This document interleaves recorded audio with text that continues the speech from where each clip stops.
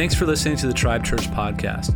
In this episode, you'll hear from some members of our community in what we call Tribe Stories. They're interviews with followers of Jesus here in our church, living in our context and working to apply the teachings of Jesus to their lives. They serve as living illustrations of discipleship today, and we hope that they encourage you in your journey as well. Enjoy. This is the part of our service where we share a tribe story in relation to what's being talked about. So it's like our practical application piece. My name is Nicole. This is Tim. And hello. So Tim and I were talking before this about this process of lamenting, surrendering into a place of peace. And I know they had asked Tim to share because him and Beth have had a pretty challenging year and a half, and they've had like 5 losses, very close, and one of them was Tim's mom. And when we were talking, he had brought up the conversation him and Beth had and how he realized that his ability to process through these losses were actually rooted into something that had happened in previous years. So can you share a little bit about that? Sure. Yeah, it works. And I apologize if I start to ramble or whatever, because that's me. So what Nicole's talking about is several years back, I went through the lovely process of divorce. And it was not by any means a fun time. It was a horrible time in my life. And I felt absolutely not in control of what was going on. Things were going on around me, stuff was affecting me, and I was in this just whirlwind of total chaos, and I had absolutely no control over it whatsoever. It was painful. It was destructive. And I finally got to a place after many tears, after much crying, after much yelling, after much pain. I finally got to a point where I was able to be still, if you will. And for me, stillness is different than peace. Stillness is where I finally give up the control. I finally say, I'm done. I finally allow God to come in. Because before, what I was doing was I was allowing everything I possibly could to distract me. I may not have been doing things physically, but I'm the kind of person when there's conflict, when there's pain, when there's something going on, I want to mentally distract myself and emotionally distract myself from what's happening. And so I was doing everything I could to distract myself from the pain of the divorce. I was drinking too much. I would watch movies until all hours of the morning just to prevent myself from having to sit alone with my thoughts and experience all the pain that was going on. I did whatever I had to. And finally, I was just like, I can't do this anymore. I'm done. I'm absolutely 100% done. And then I allowed my mind and my emotions to become still. And that's where I allowed Jesus to come in and say, okay, you don't have to carry this all yourself. You don't have to take this on yourself, because that's what I was doing. I was taking it all on. I've got to bear the weight of all this. I've got to bear the weight of all the pain, all the suffering for myself, for my kids, for my friends, family, everybody. I got to do it all. And so finally I sit there and I go, okay, God, I can't do this. So I become still. And that's when God comes in and he goes, okay, first smart move you've done. Let me take this. I'll take this. I will carry this for you. I'll carry the weight. You still got to feel the pain. Sorry, it's part of the deal. But I'll carry the weight. I'll carry the destruction. I'll carry the devastation that you feel.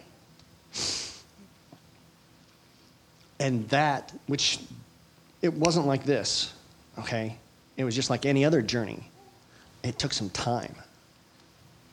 And it meant that I could then get to a place of peace. A place where I was like, okay, I've got no control over this. It hurts. But now, whatever happens, happens because I can't do anything about it, God. I accepted it.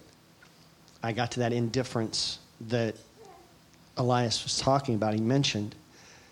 I got to where I could say, okay, whatever your will is, God, okay. Basically was where it was at. Thank you for sharing that. And what I'm hearing too is in that place of stillness, there was just this authentic honesty. Like you were willing to sit in the space of being honest about where you were at and not distract yourself. And that's when you were able to hear, right? You were able to hear him speaking into your scenario. And it didn't change the circumstances, but you were able to have that dialogue, you know, and I think that's a huge, huge takeaway is just being willing to have the dialogue. And I think Elias brought that up with his own personal story last week. And I, you know, just even in my own life experienced that. And I appreciate the fact that, you know, with this, we talked about this being a journey, right? Because it's not something that, okay, once I'm honest, you know, all is good and I have peace. You know, sometimes it takes being honest over and over and over again and being willing to have that openness for God to constantly speak in and help us to move through into a place of peace because he offers us that. And so there was something that you had said too, if you can remember, about destination and journey that you shared. Do you remember? I'm not a journey person. I'm a destination person. Can we just skip teleportation? Would be awesome. I don't want to go through the journey. I want to start here, get there, done. Yay! Let me experience all the greatness that's over here. But part of that journey is where you grow. That's where you grow. That's where you mature. That's where you become more of what God wants you to be. And you cannot experience what's here without going through all that pain or whatever, the journey to get there. Doesn't happen. And when you're dealing with all of the stuff that you got to deal with, the surrender, the lamenting, the everything like that. Again, the quote comes to my mind for you Rolling Stones fans. You don't always get what you want, but you get what you need. Okay? Surrender is not what you want, but it's what you need. And I've learned this through all the different pain and all the conflict that's been in my life. With my mom, it was painful. It ripped my heart out when she died. And I'm still going through the process of dealing with that with her. But I know it's a journey because I had this relationship with her that was 53-year relationship. I don't get through all the pain that is a result of that like that. I don't get through it all in just one moment, in one conversation, in one interaction.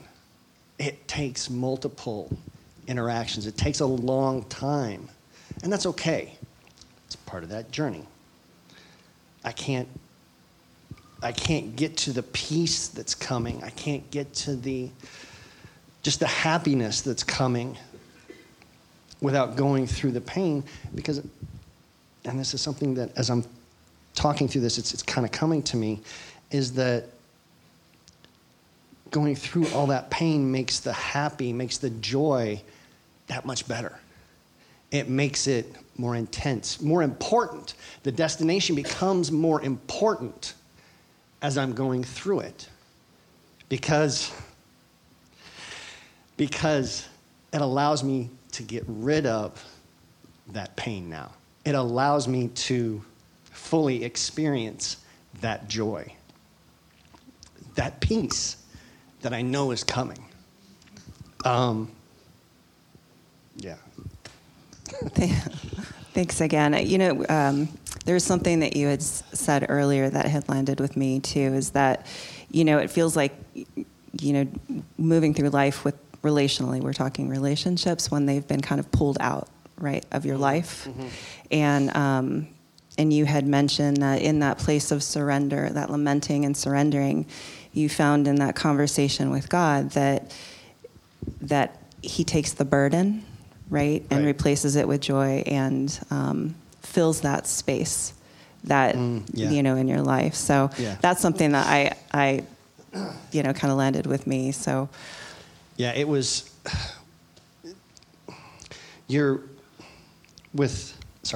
with the relationship, like with my mom, there's a piece of my heart that's gone, because when she passed, she took it with her. That was a piece that I had created inside here for her, and it was hers. It was always hers.